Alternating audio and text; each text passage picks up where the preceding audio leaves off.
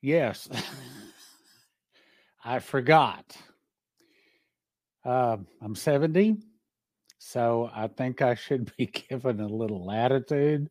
So my wife is having, um, I don't know, I guess it's my daughters, the grandchildren are over, and they were outside, and I just went out to check them. And I had a question for Leslie, and Leslie says, "You're not doing the Bible study tonight?" Bible study. What time is it? It's 6:30. So I had 5 minutes right in here, quickly turn on the equipment, and I want to do the Bible study, but anyway, busy day, busy day. Anyway, so I had to look up, and we are on Matthew 14 tonight. So let me see if I got this right here. I had to quickly adjust things because I have to changing it around from where I read the Bible versus something you can see. So I hope you can read that. Well, where's Othame Brand? The world's coming to an end if Othame's not on there. Hello, David. I see you. I'm going to add you in for a minute and introduce you. You weren't prepared for this, were you? Do you even have your mic on? I don't know. Do you hear me? I do hear you. Yeah. It sounds Hello, like everyone. Way off. Yeah. So this is David Phillips. Many of you know him, and he's going to be okay. Othame's on, so now we can start. Now we know that we're in the right place. Anyway, so he's going to be in the background, monitoring the comments. Okay, so let's see. Let's click this. And can somebody tell me if that text is too small? Would you like it larger?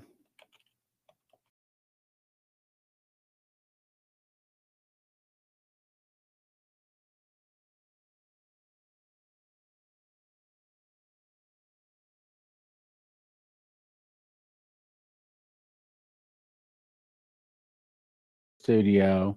I'm doing really good tonight, boy. I'll tell you. All right, let's see.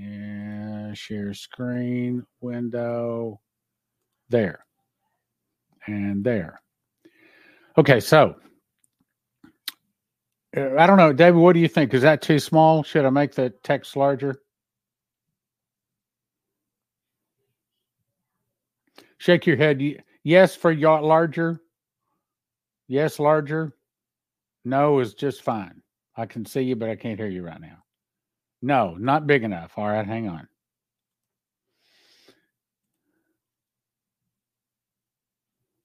I thought it was too small too. All right, let's try this. How's that? There's a delay.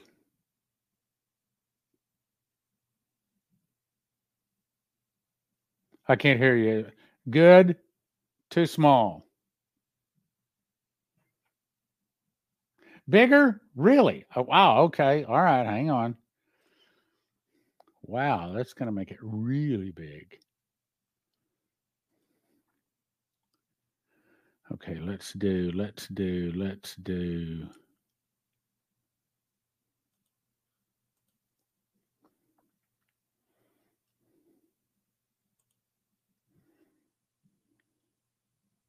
That's really big. Okay. Okay. So first we got to pray. Every time before we read the Bible, we got to pray so we can understand it. First of all, Lord, great and marvelous are thy works, Lord God Almighty. Just and true are thy ways, thou King of saints. Who shall not fear thee, O Lord, and glorify thy name? For thou only art holy. For all nations shall come and worship before thee when thy judgments are made manifest. You said that wherever two or more are gathered in your name, there you are in the midst of them. So we ask you to be with us. We ask you to show us the deep and secret things. Help us to understand your word. because heaven and earth will pass away, but your word will never pass away. And we know it's eternal, and it can only be understood as the Holy Spirit directs us. So show us the deep and secret things. In Jesus' name, amen. Okay, so we're going to start at Matthew 14. Boy, that is big. Let me get rid of this. All right. Wow, that's big. Okay. So at the time, Herod, the tetrarch of Jesus, and said to his servants, "This is he, is risen from the dead." That can't be showing all of it. I think some of the text is missing. Hang on. Whoops. Yeah, it is. Hang on. We're still not right here. I thought something was missing. Better. Okay, let's try it again. This is all because I didn't get prepared. Sorry. At that time, Herod the tetrarch heard of the fame of Jesus, and he said unto his servants, "This is John the Baptist. He is risen from the dead, and therefore mighty works do show forth themselves in him." And Herod had laid hold on John, and bound him and put him in prison for Herodias' sake, his brother Philip's.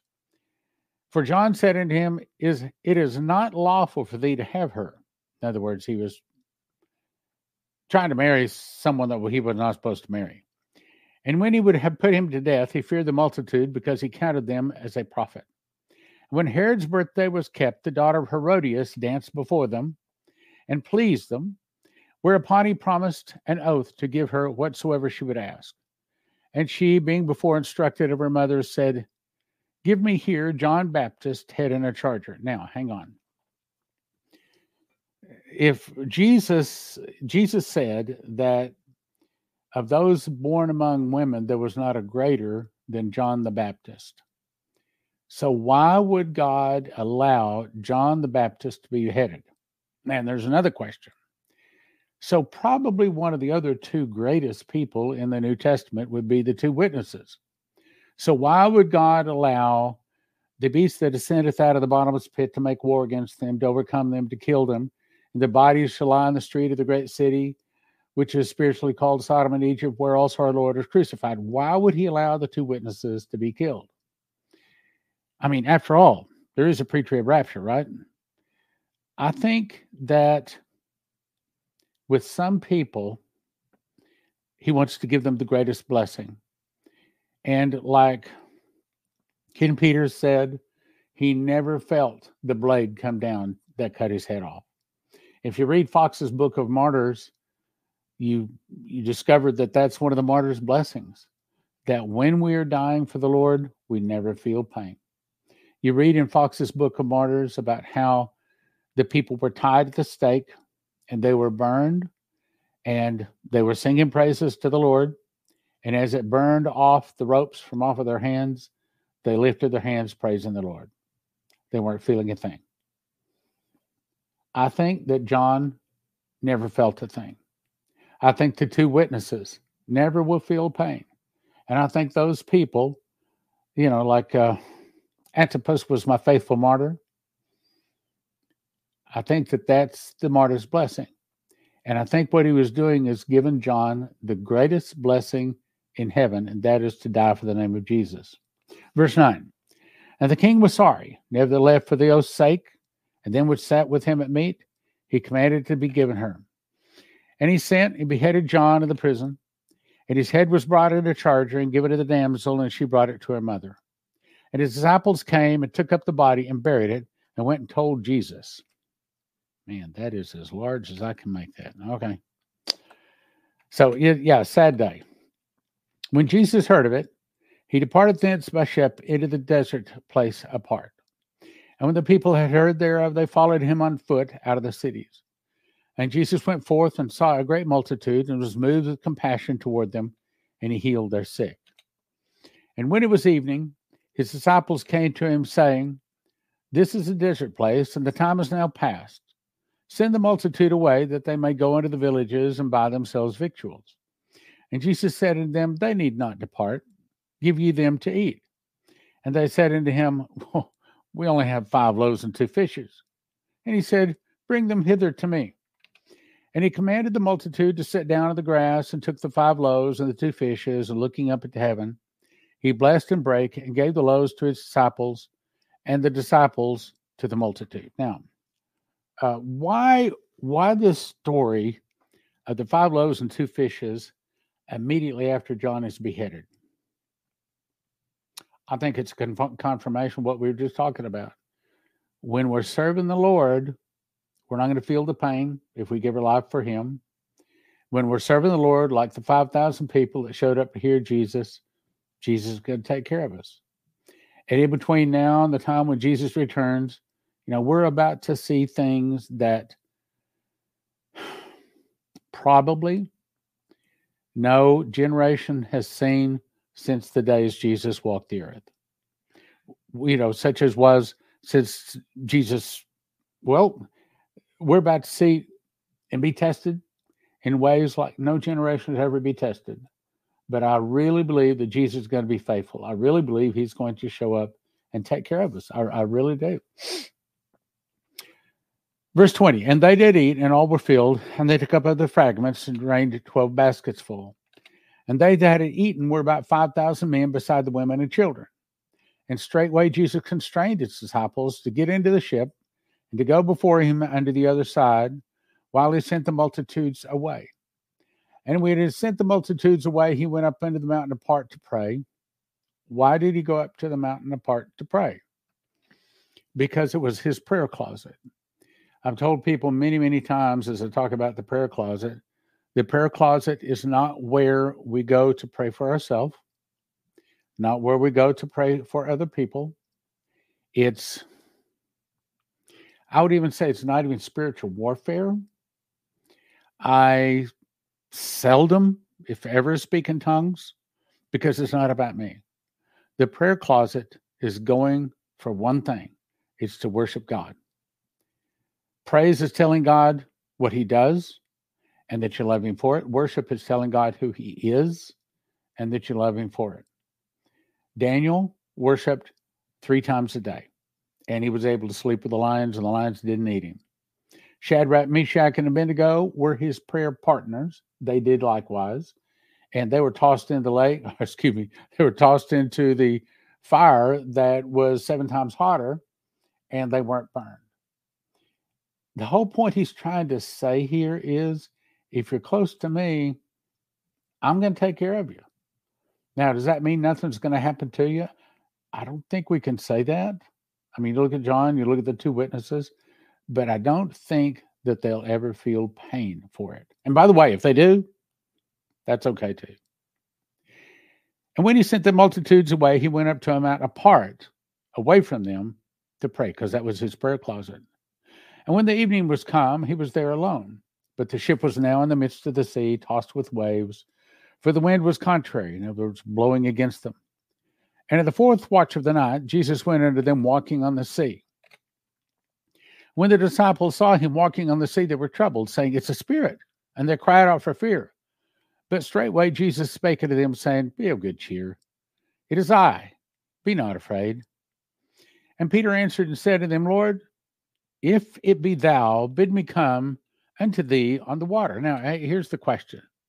How come they all didn't say that? Here's another thing. Why don't we ask for the next level? Why don't we need to always be seeking the Lord to get closer to him. I remember it was probably, 10, 15 years ago.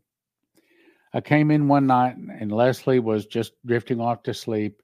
And I said, I'm impressed to pray for you to go to a new level. And so I prayed for her, and she said, in Jesus' name, and fell off to sleep. And the next morning, she woke up with a story. She says, I got something last night. What? I don't know what it is, but I got something. You prayed for me. I got something. Well, what is it? I don't know, but I feel different. Well, as time went on, we come to discover what it was. She was given the judge's anointing. And if you go to her YouTube site called Train the Prophets, you will see she wears a black robe. She has one of those little round pieces of wood, and a mallet, like she hits that, and she says, "I'm calling the session to order." And then when she's done, case dismissed, because God told her she's a judge. And there's been times where people after a sermon would come up and say, I've got a question. Yeah, my son or my daughter is doing something like this. What do you think? And I'd say, this is immediately after this incident. Well, I think this is what you ought to do. I said, but go see what Leslie has to say. They tell the story, and Leslie says, almost exactly the opposite. She said, don't pay attention to him. Do this. And so I've become a little smarter now. When someone asks me a question like that, I know that Leslie has that judge's spirit. And so I'll just send her over to Leslie. As a matter of fact, she likes a lot watching those judging shows. I said, why do you watch those? Well, I think it is because that's kind of what she's called to be. See, a prophet is the police officer of the church. If there's anything wrong in the church, the prophet is the first one to detect it and straighten it out. I feel sorry for people that are out of order and think they're going to come into the Spirit of Prophecy Church on a Sunday morning and straighten things out. So I remember this was probably 9 months ago.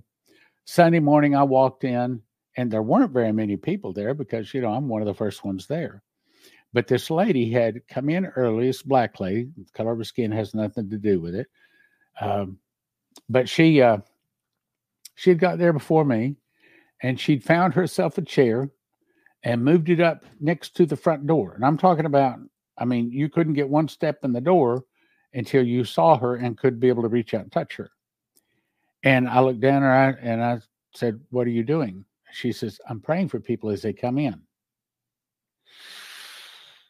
Well, that's one of the things that gives me great peace and comfort, knowing that there is a police officer in the church, knowing that there is a judge in the church. And if something is out of order, pastor, because on Sunday morning, I'm in the role of pastor, and pastor doesn't have to deal with it because judge is going to take care of it. So I walked on in, and Leslie was already there. She was in the audio room, didn't know this lady was out front. And I said, have you seen the woman sitting by? I said, have you seen the woman sitting by the front door? No, I haven't. And I thought, okay, the problems are about to start. And then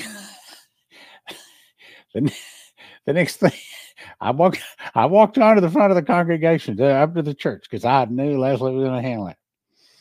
And next thing I hear is, you're not a prophet. Get up, get out.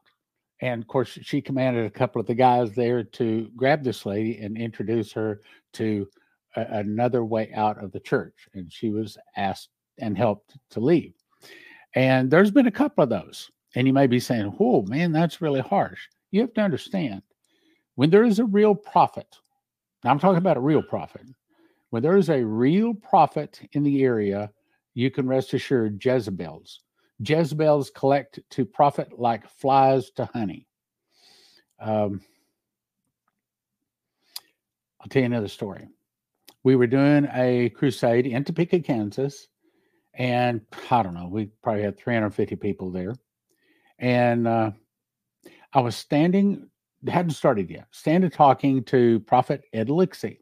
I remember it specifically. And we were talking along, and all of a sudden he went, kind of like he would sniff the air. If all of a sudden you picked up a bad smell, he went, he turned his head to the right, just like that. And he said, a Jezebel just walked into the room. I looked over, and sure enough, a lady had just stepped in the room. Sure enough, we kept an eye on her. And by the first break, based upon some things she was doing, which I won't go into, they're always, because Jezebels, like the devil, come not but for to steal, kill, and destroy. They are a church's worst enemy. They break up churches. They destroy prophets. They destroy churches. They cause church splits.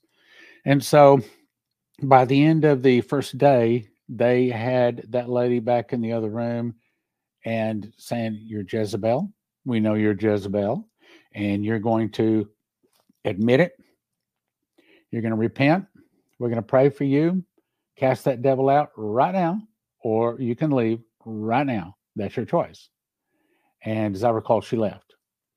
And sad to say, but I can tell you, we've done 70 crusades, and a crusade is about prophecies, receiving prophecies, being trained to hear from the Lord. And so it's like honey that gathers the flies, and it gathers the Jezebels. So while Leslie and I, maybe there's only 30, 40 people in our church, we're not new ministers. And we've been around the block, especially when it comes to Jezebel. So we don't put up with it. And let me get back to the Bible. So he said, "Come." When Peter was come down out of the ship, he walked onto the water to go to Jesus. But when he saw the wind, boisterous, okay, why is it taking his eyes off of Jesus? That's what happens to us. When we take our eyes off of Jesus, that's when we see the wind, boisterous. When he saw the wind boisterous, he was afraid and beginning to sink. And he cried, "Save me," saying, "Lord, save me." And immediately Jesus stretched forth his hand and caught him and said unto him, "O thou of little faith, wherefore didst thou doubt?" Okay, now wait a minute. What does he mean, little faith? Because Peter was the guy that had his lady's head on Jesus' breast. Peter was the one that said, "Not my feet only, but my head also." Peter was one of the closest to Jesus. And that's one of the reasons he had enough confidence to say, "I'd like to walk on water too." But in this case, Peter should have known that Jesus is God in the flesh. Jesus said, "If you've seen me, you've seen the Father. I and the Father are one." In other words, Jesus is the flesh part of the Father. And when they come to the ship, the wind ceased, and they that were in the ship came and worshipped him, saying, "Of a truth, thou art the Son of God." I did a study on miracles. I talked about it a couple of weeks ago. There's only two kinds of miracles. Miracles that point to Jesus are miracles that point to the Antichrist. That's it. That's only two.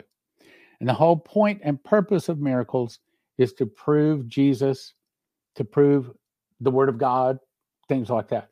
Yes, it's for a lot of winning of souls, but it's all to point to Jesus.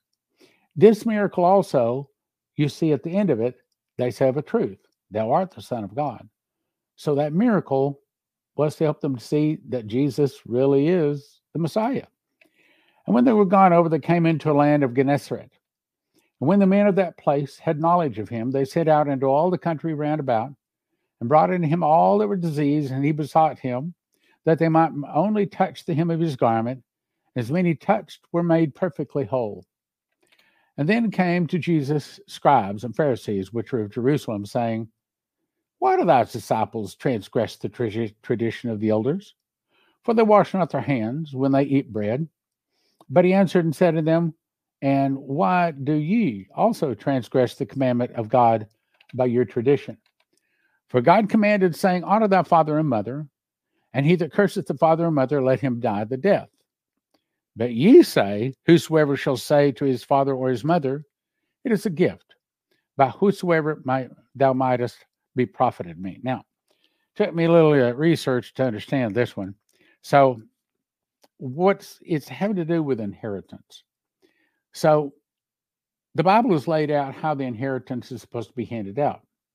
But the sharp little snakes figured out another way to get around giving the inheritance to their children. And that's what this is really all about, is how to not do the word of God. And that's what Jesus is saying. "And honor not thy father or his mother, he shall be free. Thus have ye made the commandment of God of none effect by your tradition. Ye hypocrites, well did Isaiah prophesy of you, saying, This people draweth nigh unto me with their mouth, and honoreth me with their lips, but their heart is far from me.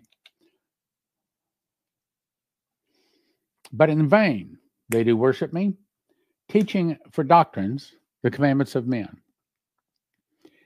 And they're still doing that.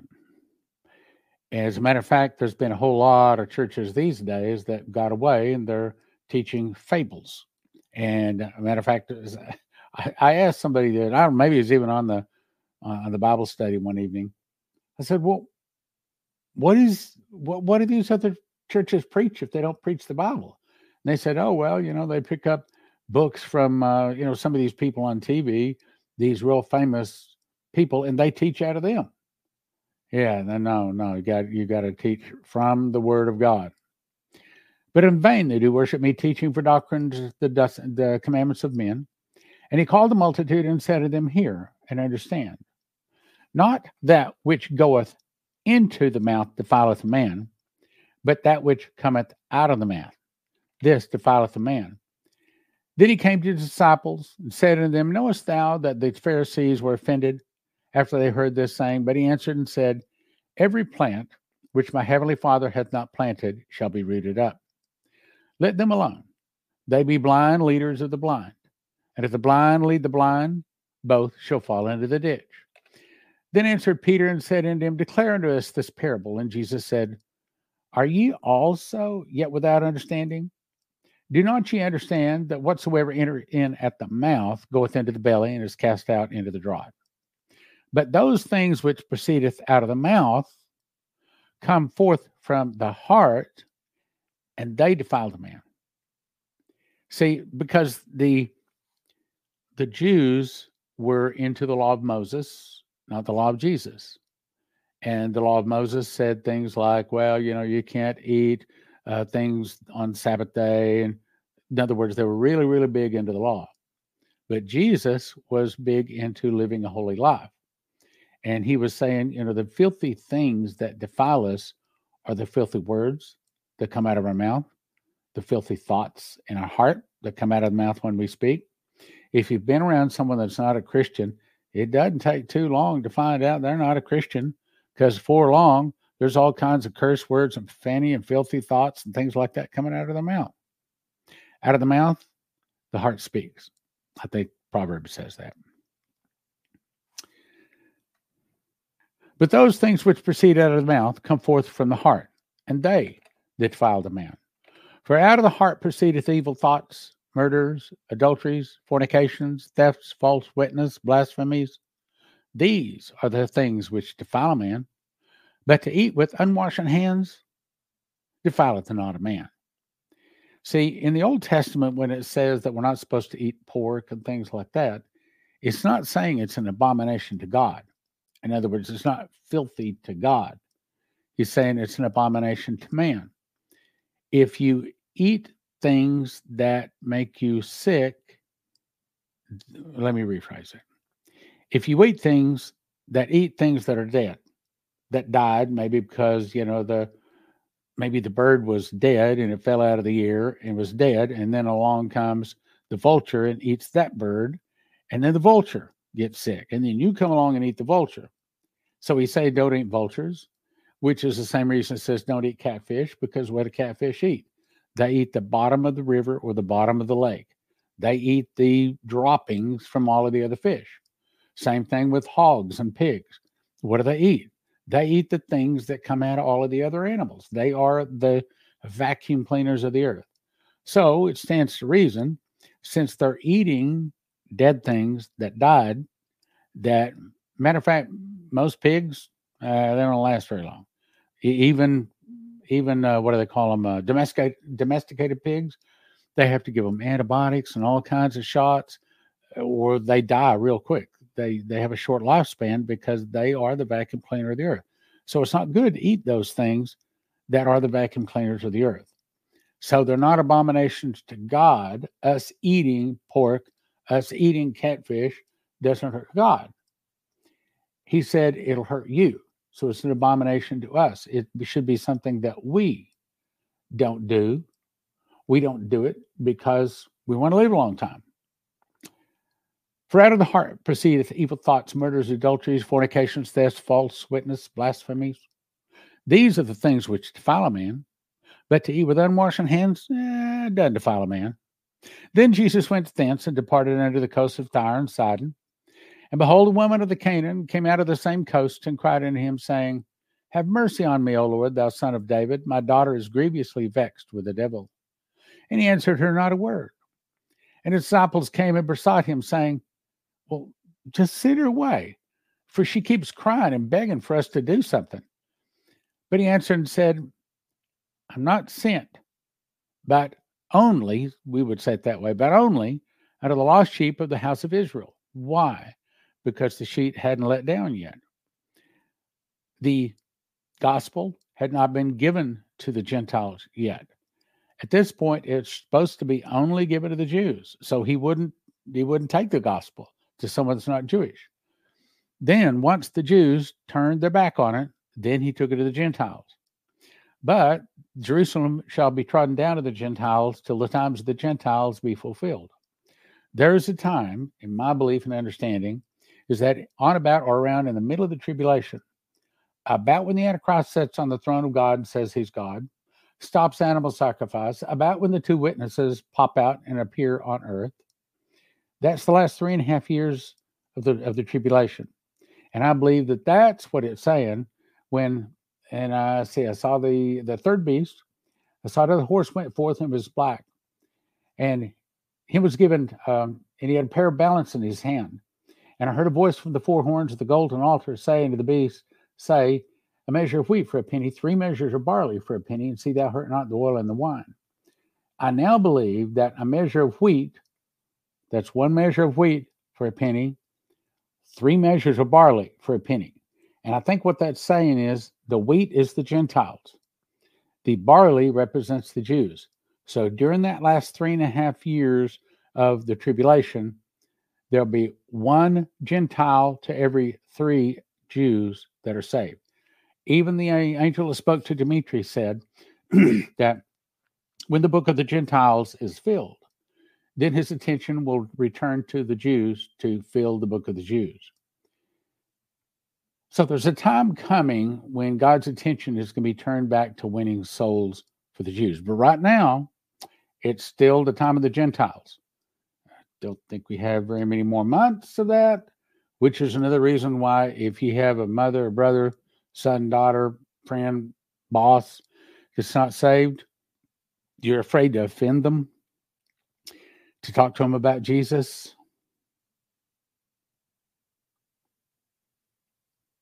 Time to start offending, time to start talking. But he answered and said, I'm not sent but to the house of the lost sheep of house of Israel. Then came she and worshipped him, saying, Lord, help me. He answered and said, It is not meet to take the children's bread and cast it to dogs.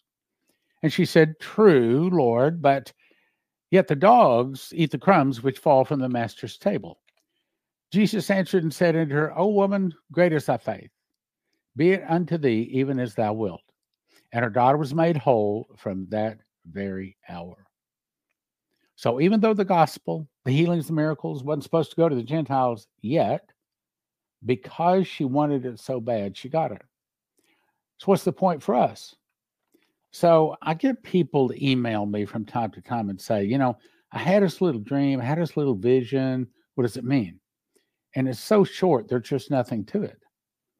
And many times I'll write them back and I say, okay, I think what you got was an invitation because the dream and the vision was not concluded. It looks like it was stopped about a third or maybe halfway through it. My suggestion is that you go and you fast and pray and seek the Lord until finally he will give you the rest of it and ask him to give you even more. And so far, of the, I'm going to say probably 20 people through the years have asked me that. So far, none of them have come back and said, okay, yeah, well, I did this fasting and God showed me this. He's wanting us. The better things of the Lord are not easy to get. A lot of people want God to talk to them audibly, dream or vision, and they're not getting it. And because a lot of times they're just not pressing in. Like Henry Gruver said, pray through. Don't pray, as in pray and stop. Pray through, as in pray Pray and fast and pray until you get your answer. O woman, great is thy faith, be unto you even as thou wilt. And her daughter was made whole from that very hour. Jesus departed from thence and came nigh unto the Sea of Galilee, and he went up to a mountain and sat down. And the great multitudes came unto him, having with them those that were lame, blind, dumb, maimed, and many others, and cast them down at Jesus' feet, and he healed them. Insomuch that the multitude, why did he heal them? To show them that he is the Messiah, that he is God in the flesh. Insomuch that the multitude wondered when they saw the dumb to speak, the maimed to be whole, the lame to walk, the blind to see, they glorified the God of Israel. Then Jesus called his disciples unto him and said, I have compassion on the multitude, because they continue with me now 3 days and have nothing to eat, and I will not send them away fasting, lest they faint in the way. And disciples saying to them, whence should we have so much bread in the wilderness, as to fill so great a multitude? And Jesus said unto them, well, how many loaves have you? And they said, 7, and a few fishes. Now, a lot of people get this confused with 5 loaves and 2 fishes.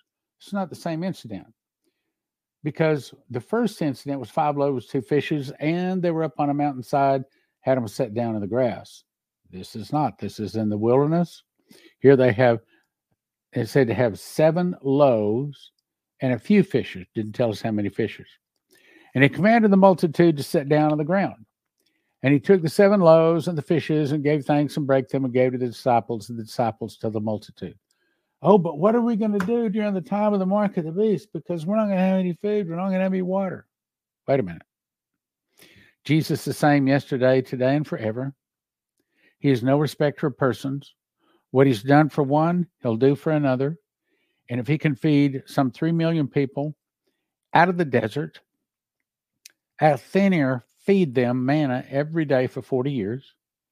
Moses can strike the rock, another time speak to the rock, and out of the rock flowed a river of water. And I've been to both of them. I've been to the hole in the side of the mountain, and I would say the hole's big enough to drive a Volkswagen through. And water just came out of that hole, just came out of the hole of the mountain. It wasn't coming up from the earth where you would expect a river to come up from. It was, matter of fact, if this is like I would show this so you can see. Okay, like this is the mountain. The hole was up on this part of the mountain. In other words, it was like we had to climb. Not maybe 5 minutes to get up there. And the water came out there, and you could see where I began. I've been there.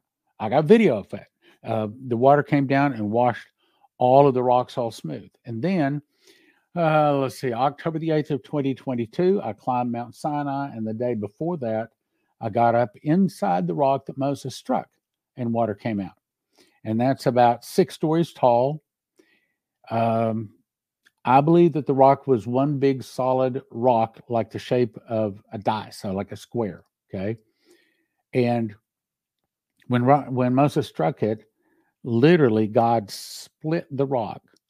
Not, how do I say? He didn't split it. How do I do this? Okay. He didn't split it like this. It split into 3 splits, this way and then another way like that. I got up inside there. And I can tell you, water did not come up from the ground. It was supernaturally created out of thin air. Both examples where God gave the children of Israel water, it didn't come from the ground. He didn't split the ground and a big river of water come up out of the ground. Neither time. It was water out of thin air. Is there anything too difficult for God? No. And so, like I said on the program either today or yesterday, okay, so I've been studying this prophecy stuff for 40 years, doing a radio and sometimes TV program, now YouTube on it for 30 years. And in all that time, not me, nor my wife, nor any of my children have ever had a bad dream about us being arrested or handcuffs or barbed wire or beaten or none of that stuff. I think God is going to protect us. Why? I think because we're on the front lines. We're doing our best to try to warn people. In this case tonight, doing our best we can to try to teach the Word of God as accurate as we possibly can. And that's what we prayed for, that God would give us the words. They'll help us to understand. So he the first example tonight was John was beheaded. God allowed it to happen. Then he fed 5,000 with 5 loaves, 2 fishes. Now he's feeding another, I don't know, did it say how many? This time 7 loaves and some fishes. Why? Why these are back-to-back examples? Because he's showing you, look, you guys in the last days, all you folks out there, yeah, that's us, okay? I'm going to take care of you. I got your name. I got your address. I got your social security number. I know what it's going to take to provide for you. I got you. I think he's not just looking for people that are preparing. I do think that it's important to prepare. I think he's looking for people, seek ye first the kingdom of God and his righteousness, and all these other 7 baskets to be fulfilled. All of the other things to be added into you. I mean, I'll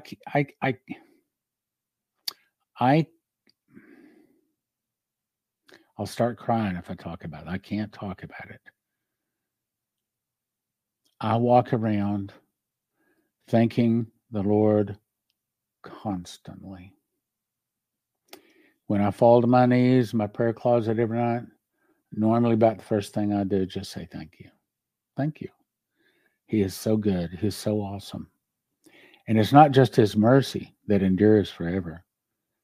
He is good. I mean, I just told him the other night, was it last night or night before? I said, I'll start crying if I talk about this. I said, Lord, I understand Jonah. I understand because he knows you. Like I know you. I know you. I know you. Jonah knew you. And that you're long-suffering. You're not willing that any would perish. You didn't want to destroy Nineveh. And that's the reason you sent Jonah in. Jonah knew. Jonah knew that you're good. And he knew you wouldn't do it. But he also knew it would take Jonah going in, giving the warning. And, even the warning that, these 30 years I've been carrying the warning, it's not easy. There are people very close to me that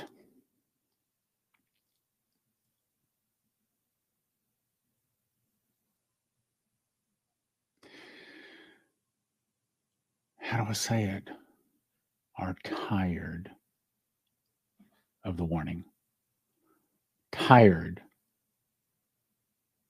of warning. It never comes. But that's what Jonah said too. Because God is long-suffering. He really doesn't. He doesn't want to bring all of this bad destruction. I know that when you read the verses that talk about specifically, it sure sounds like it, For she saith in her heart, set a queen, and I'm no widow, and shall see no sorrow. Therefore shall her plagues come in one day, death, mourning, and famine. And she shall be utterly burned with fire, for strong is the Lord God who judgeth her. But then I look at people protesting, saying from the river to the sea, saying get rid of the Jews. And when I hear them saying that the Palestinians are the good guys and the Jews are the bad guys, kill the Jews, it's not surprising to me that our nation is so sinful. When I see a guy in the White House is as evil as this one is, and so many people around him holding up his arms, covering his tracks, not letting justice move forward. I know Jesus is saying, lightning goes here. I know that judgment's coming. I know it is. But I know God. I know he doesn't want to bring it. I know he doesn't. I walk around constantly. I mean, I walk out to my car. As soon as I get out the door where I know Leslie or none of the kids or anything is going to hear me, I just say, thank you, Lord. Thank you. I can't thank him enough. If I walk around every minute of the day naming off all of the things that he's done for me, I'll never get through all of the wonderful things he's done. And I said the other night, I said, you know, I am so ashamed. So ashamed. When I was a young man, foolish man, I actually thought I was doing that. I actually thought that I was getting that award. I thought I was doing that sale. I thought it wasn't me. It was his hand the whole time. The Bible says every good and perfect gift comes down from the Father above. He gives rain on the just and the unjust. He is really, really a good guy. And that's the reason 7 loaves and 2 fishes, and he told them all to sit down and fed them all. How much more the last generation, how much more is he going to take care of us? He's going to take care of us. It's okay. I don't think we should not prepare. I think we should prepare. And I think we should prepare not only for ourselves, but for other people. Okay, let's go on. Verse 37. And they did all eat and were filled, and they took up the broken meat that was left 7 baskets full. And they did that eat were 4,000 men beside women and children. So here's a case of 4,000. And he sent away the multitude and took ship and came into the coast of Magdala. And the Pharisees also with the Sadducees came and tempting him, desiring him that he would show them a sign from heaven. The Jews want a sign. And he answered and said to them, when it is evening, you say that it would be fair weather, for the sky is red.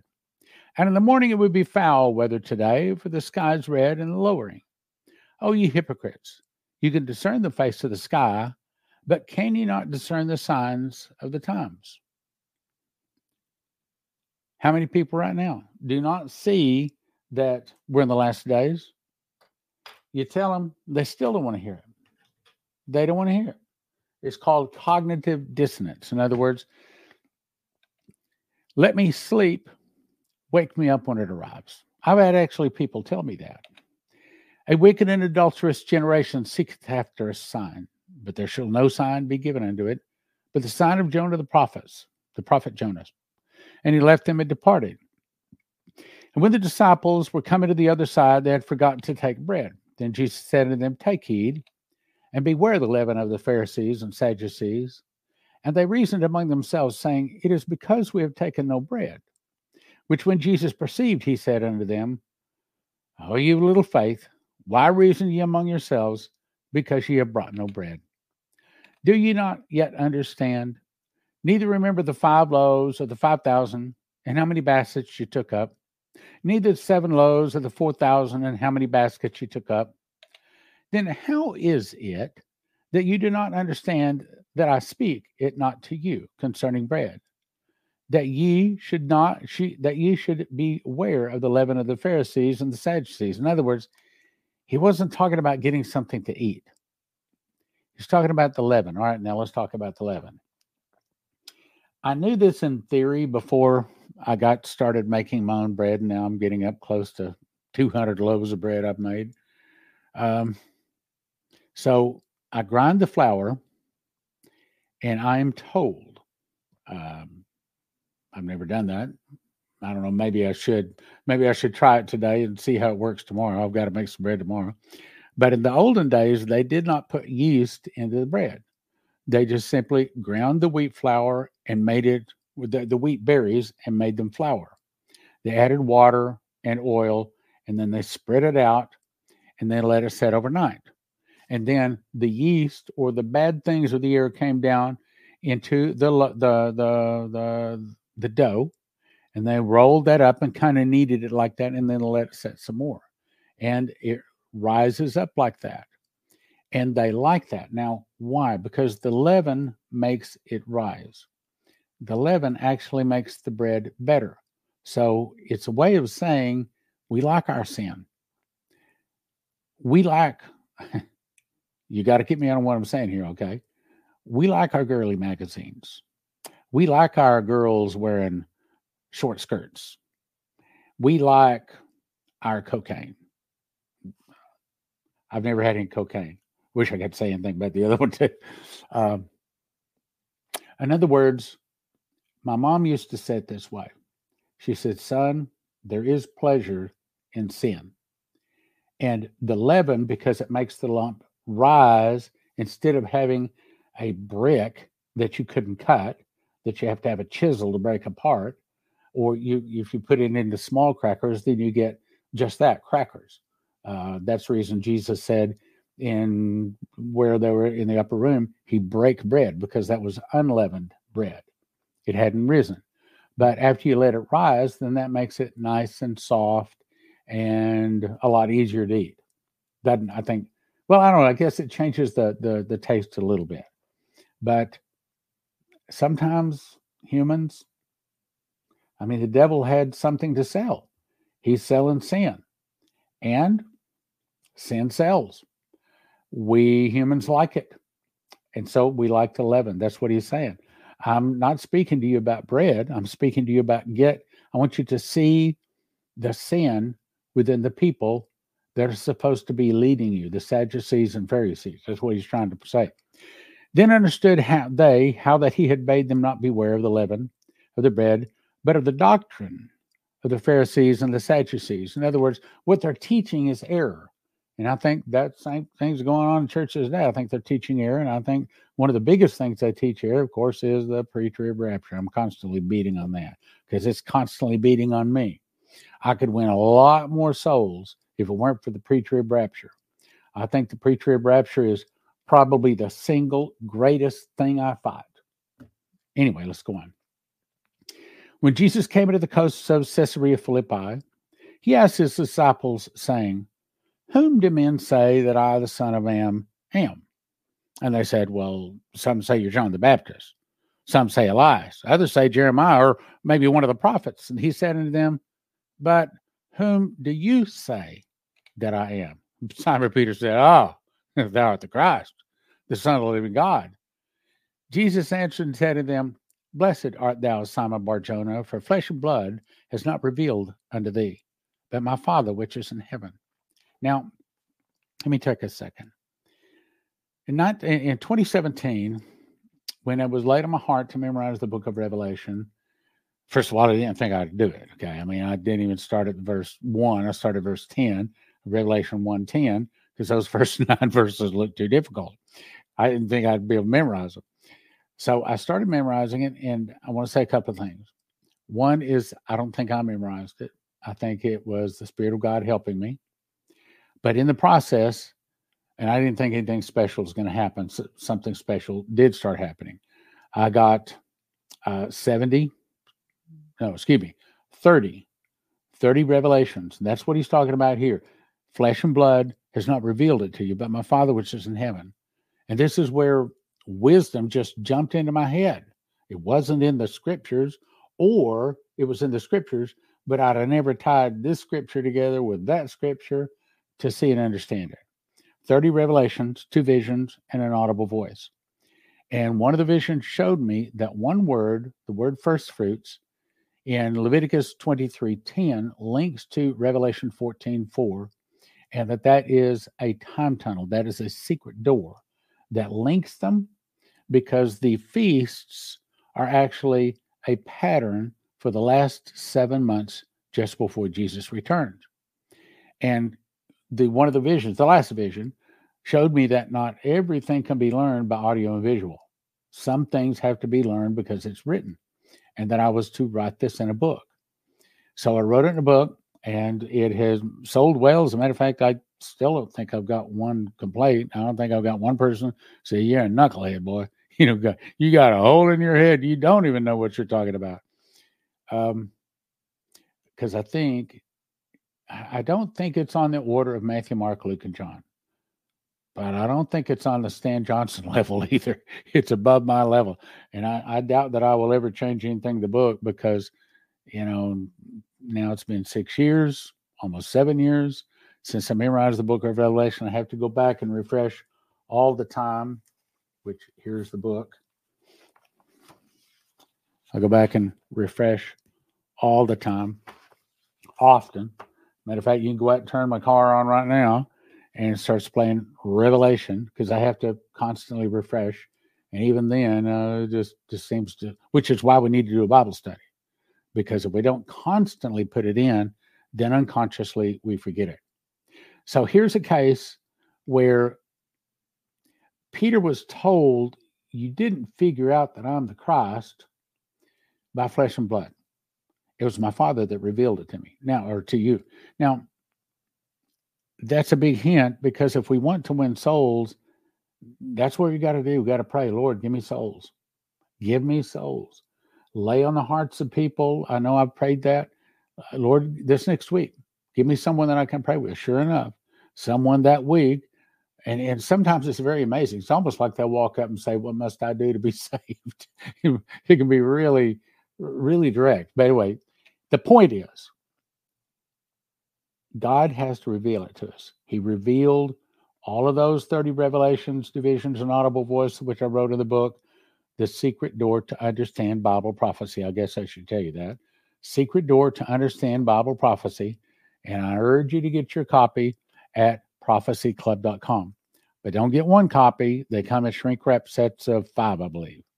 And the best deals get 5 of them. Matter of fact, the best deals there's about 80 books for $100. That's the best deal. And by the way, if you are in the Bible study and or are listening to Prophecy Club, I think Jesus would say it's a good thing to give where you're being fed. So if you're being fed by this, a good thing to give to. Which, by the way, I think you can do by going to prophecyclub.com. All right, let's go on to the next one. Prophecyclub.com. And I say also unto thee, thou art Peter, and upon this rock I will build my church, and the gates of hell shall not prevail against it. Well, a lot of people want to say, it's not talking about Peter. That's not talking about, the Catholic Church says that's talking about Peter. And since Peter, they say, is the head of the Catholic Church, that means that the only church on earth is the Catholic Church. But Jesus wasn't talking about Peter. How do we know? Because the rock is talked about back in the Old Testament. There's other scriptures refer to Jesus is the rock of our salvation. There's many scriptures. Peter was not the rock. Jesus is not talking about Peter there. Jesus was talking about himself. I say unto thee that thou art Peter, and upon this rock, meaning me, Jesus, okay? Upon this rock I will build my church, and the gates of hell shall not prevail against it. And I will give it unto thee keys of the kingdom of heaven, and whatsoever thou shalt bind on earth shall be bound in heaven, and whatsoever thou shalt loose on earth shall be loosed in heaven. So do we have the authority to forgive sins? I believe we do. I believe we do. That's what that scripture is saying. Then charged he his disciples that they should tell no man that he was Jesus the Christ. Why? Because same thing, he wanted them to be revealed by the Holy Spirit. From that time forth began Jesus to show unto his disciples how that he must go into Jerusalem and suffer many things of the elders and chief priests and scribes, and be killed, and be raised again the third day. Then Peter took him and began to rebuke him, saying, Be it far from thee, Lord, this shall not be unto thee. But he turned and said to them, Peter, get thee behind me, Satan. Thou art an offense unto me, for thou savorest not the things that be of God, but those that be of men. All right, now let's back up. What's going on here besides dogs barking and they're having children over tonight? So what's he saying? So first thing he says, I'm going to build this rock. Let me make sure the door's closed.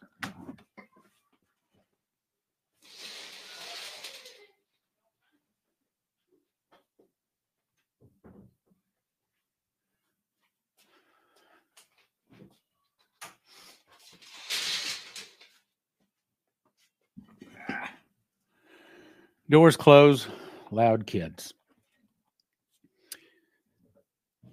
So after he says, upon this rock, I will build my church. Then he says, I'm going to give you the keys of the kingdom of heaven. Whatever you bind shall be bound. Whatever you loose shall be loosed. Then he goes to the next part, which ties together. Then he charged disciples that they should tell no man that he was Jesus the Christ. Why? You'd think he'd want them to do that. Because he wanted the Holy Spirit to reveal it to them. These days, to a certain degree, same thing going on. I know that, I play racquetball, and I often say, Lord, give me all of the souls of the people that I pray with. Everybody I meet there playing racquetball, give me their soul. Because unless the Holy Spirit opens their eyes and lets them see that they're a sinner in need of a Savior. Have you ever tried to talk to a Jew about Jesus? Might as well talk to a telephone pole. It's almost like they don't even understand your language. It's just ain't going to happen. Let's go on. From that time forward began Jesus to show his disciples how they must go into Jerusalem and suffer many things of the elders and chief priests and scribes and be killed and be raised again the third day. But they didn't listen. What? The disciples didn't listen to Jesus? Well, obviously not, because later same thing happens to him and they don't see it until it's all over. Because unless God opens our eyes to see Jesus, unless he opens our eyes to understand Bible prophecy, we won't get it. That's the reason we prayed before we got into the Bible study today. Lord, show us the deep and secret things. Then Peter took him and began to rebuke him, saying, Be it far from thee, Lord. This shall not be unto thee. But he turned and said unto him, Peter, get thee behind me. Satan, thou art an offense to me, because he knew it was Satan having him say that. For thou savorest not the things that be of God, but those that be of men. Then said Jesus unto his disciples, If any man will come after me, let him deny himself and take up his cross and follow me. Now, what's so interesting about this? At that time, they probably did not know he was going to be nailed to a cross. He had just told them he's going to suffer many things and going to be killed. My guess is he didn't tell them he would be crucified. But later, he knew that after he was crucified, that would speak to people. And he's saying, let him deny himself and take up his cross. Now, what does that mean? It means that we don't do what we want to do. I can't tell you how many times I've talked to people and, God had been chasing me for a long time. He wanted me to come to the ministry. I didn't want to come to the ministry. So I'm running from him. And, in my life, I remember I didn't want to be in the ministry because I thought God was a bad paycheck. As a matter of fact, I guess it was just this morning. Just this morning, as I was backing out, had to go run an errand for Leslie. I began thanking the Lord. So here I am, 70 years old. And I said, had I stayed with the old company, they had it written in the clause, you had to retire at 65. And that meant by now I would be living on whatever retirement I had put aside, which was almost nothing. And then whatever check came from the government, which is about to be cut off. So I would be in a world of hurt had I stayed with that other company. So I'm glad I denied Stan to do what Stan wanted to do. And I'm glad I picked up the cross, because God is not only the best God, he's the best father, he's the best boss too. He has blessed Leslie and I far more than we ever earned to deserve. So if you ever get a chance to take up the cross and follow him on a full-time basis, do it. He's worth it. For whosoever will save his life shall lose it. What's that saying about? In other words, you take the mark or lose your head. Well, there's my head, because I ain't taking no mark. For whosoever save his life shall lose it, and whosoever shall lose his life for my sake shall find it. Life eternal is what he's saying. For what is a man profited if he shall gain the whole world and lose his own soul? Gain the whole world?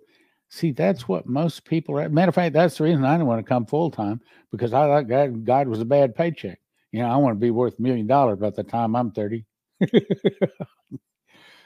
Foolish young man. For what is a man profited if he shall gain the whole world and lose his own soul? Or what shall a man give in exchange for his soul? For the Son of Man shall come in the glory of his Father with these angels, and then he shall reward every man according to his works. Now, let me show you something I just saw in that. See right here, it says, for the Son of Man shall come in the glory of his Father. So the first time Jesus come, did he come in the glory of his Father? No. Okay, so when does he get the glory of his Father? Answer, at the marriage supper of the Lamb, which takes place about 4 months before Jesus returns. On the Feast of Pentecost, that's when the 144,000, and that's the barley, and all of the wheat, those people that are ready get to go to the marriage supper of the Lamb. And Daniel chapter 7 says, and they bring him before the Ancient of Days, and he's given dominion, glory, and a kingdom. Glory, okay? Dominion, glory, and a kingdom. For his dominion is an everlasting dominion, and his kingdom is that which shall not be destroyed. He's given many crowns, and he's given a name which no man know but he himself, and he's given a white wedding garment, and on his garment, on his vesture, and on his thighs, a name written, King of Kings and Lords of Lords. And then he comes forth and serves us at the marriage supper of the Lamb. And that's the reason Peter said, Lord, you're not going to wash my feet. And Jesus said, if I wash your feet, you have no place in me. Well, then not my feet only, but my head too. Because that's the first thing Jesus does, is comes forth. Would not surprise me a bit, but he didn't wash the feet of all of his people in those 4 months. But he definitely comes forth and he serves them at the marriage supper of the Lamb. Why? Because in the kingdom of heaven, that's what it's about. Everyone else is before you. That's the reason it says, and he that overcometh shall sit down on my throne, is even as I also overcame and sat down with my Father in his throne. And I believe that Revelation teaches, while it does not say this directly, I believe it teaches that the ones that are overcomers are those people that see the Antichrist, hear the Antichrist, but do not take the mark of the beast. Those are the overcomers. I do not believe it teaches that everybody that receives Jesus is an overcomer. I do not believe that. It take me a while to go through. I mean, I saw, that's one of the revelations I saw when I memorized the book of Revelation. Okay, let's go back to this. 27, for the Son of Man shall come, the glory of his Father, his angels, and then he shall reward every man according to his works. When he returns in glory. So does he return in glory before the tribulation? No. Okay, so there's not a pre-trib rapture. Does he come in his glory in the middle of the tribulation? No. Does he come in his glory about 4 months before the tribulation? No. But as a matter of fact, Acts 1:7, ye men of Galilee, why stand you gazing up into heaven? This same Jesus shall come in like manner as you've seen him go. Okay, so how'd he come? How'd he go? He went up in a cloud. He was wearing earthly clothes in an earthly body. Thomas felt the nail scars.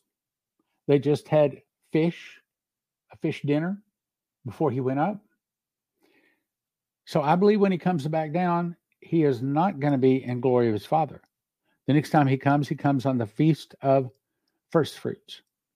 And he comes down in a lamb body, wearing the same clothes he left in. Same everything. And that's when he resurrects 144,000 one-year-old Jewish boys. They walk around for sure on the Mount Zion.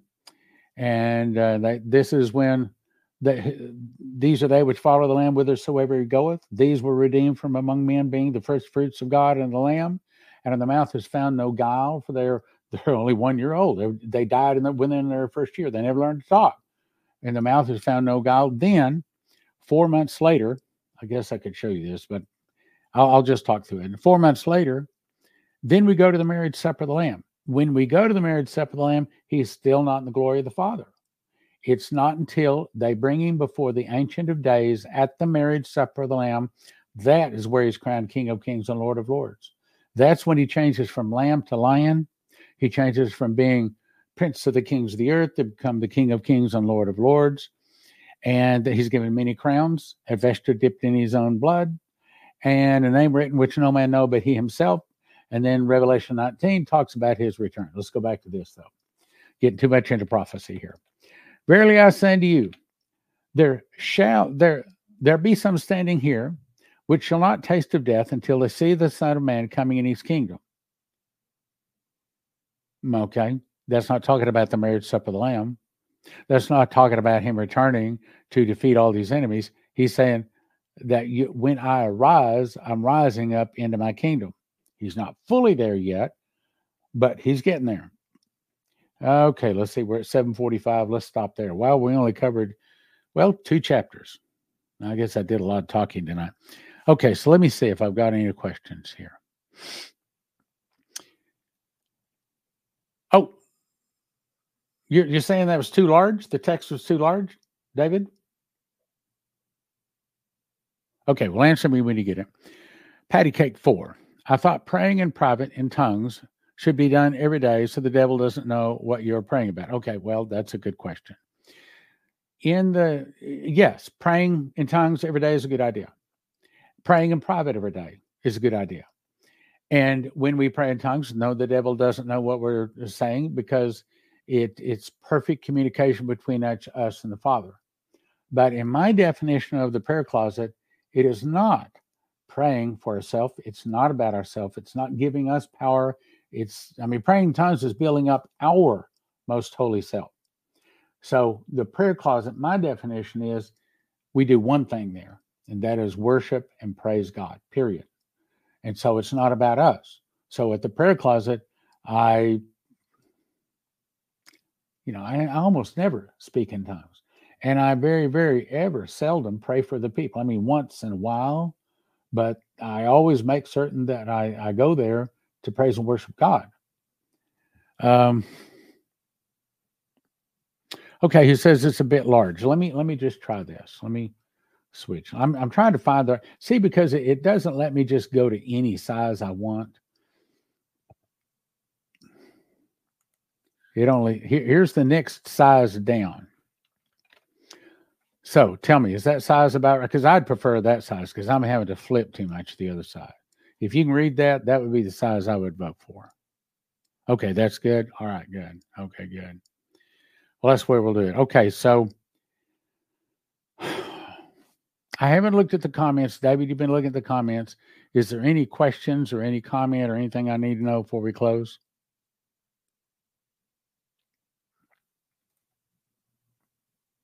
Not so far. Okay, well, I saw we had like at one time 100 people on the first one and 34 on the second one. And it looks like we got loaded up on all of the streams tonight. So that's good.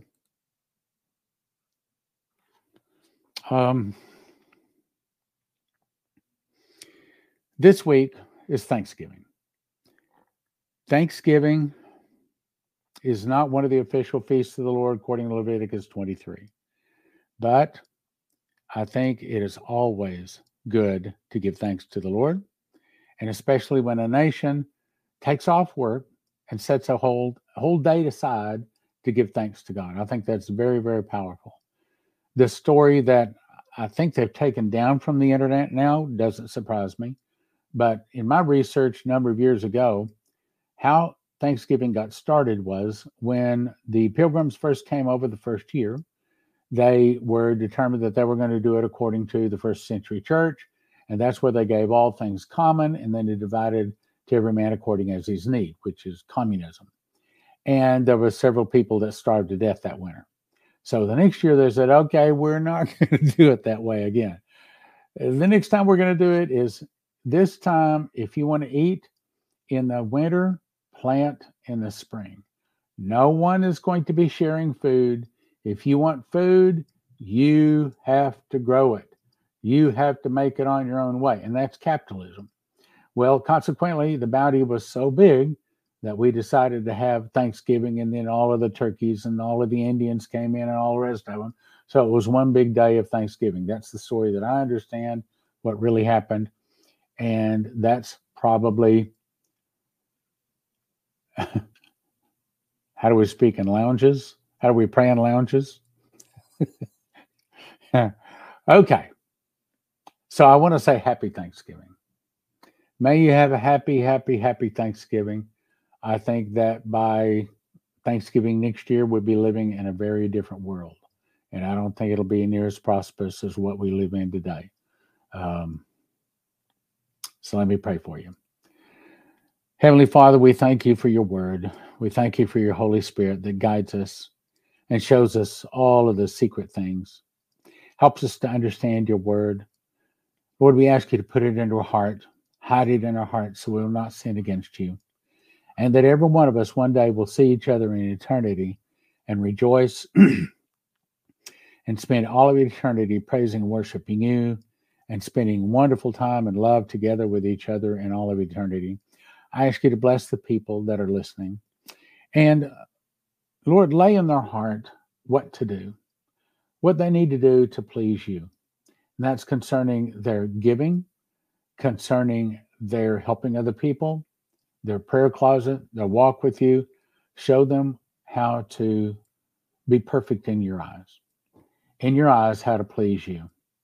In Jesus' name, amen. Okay.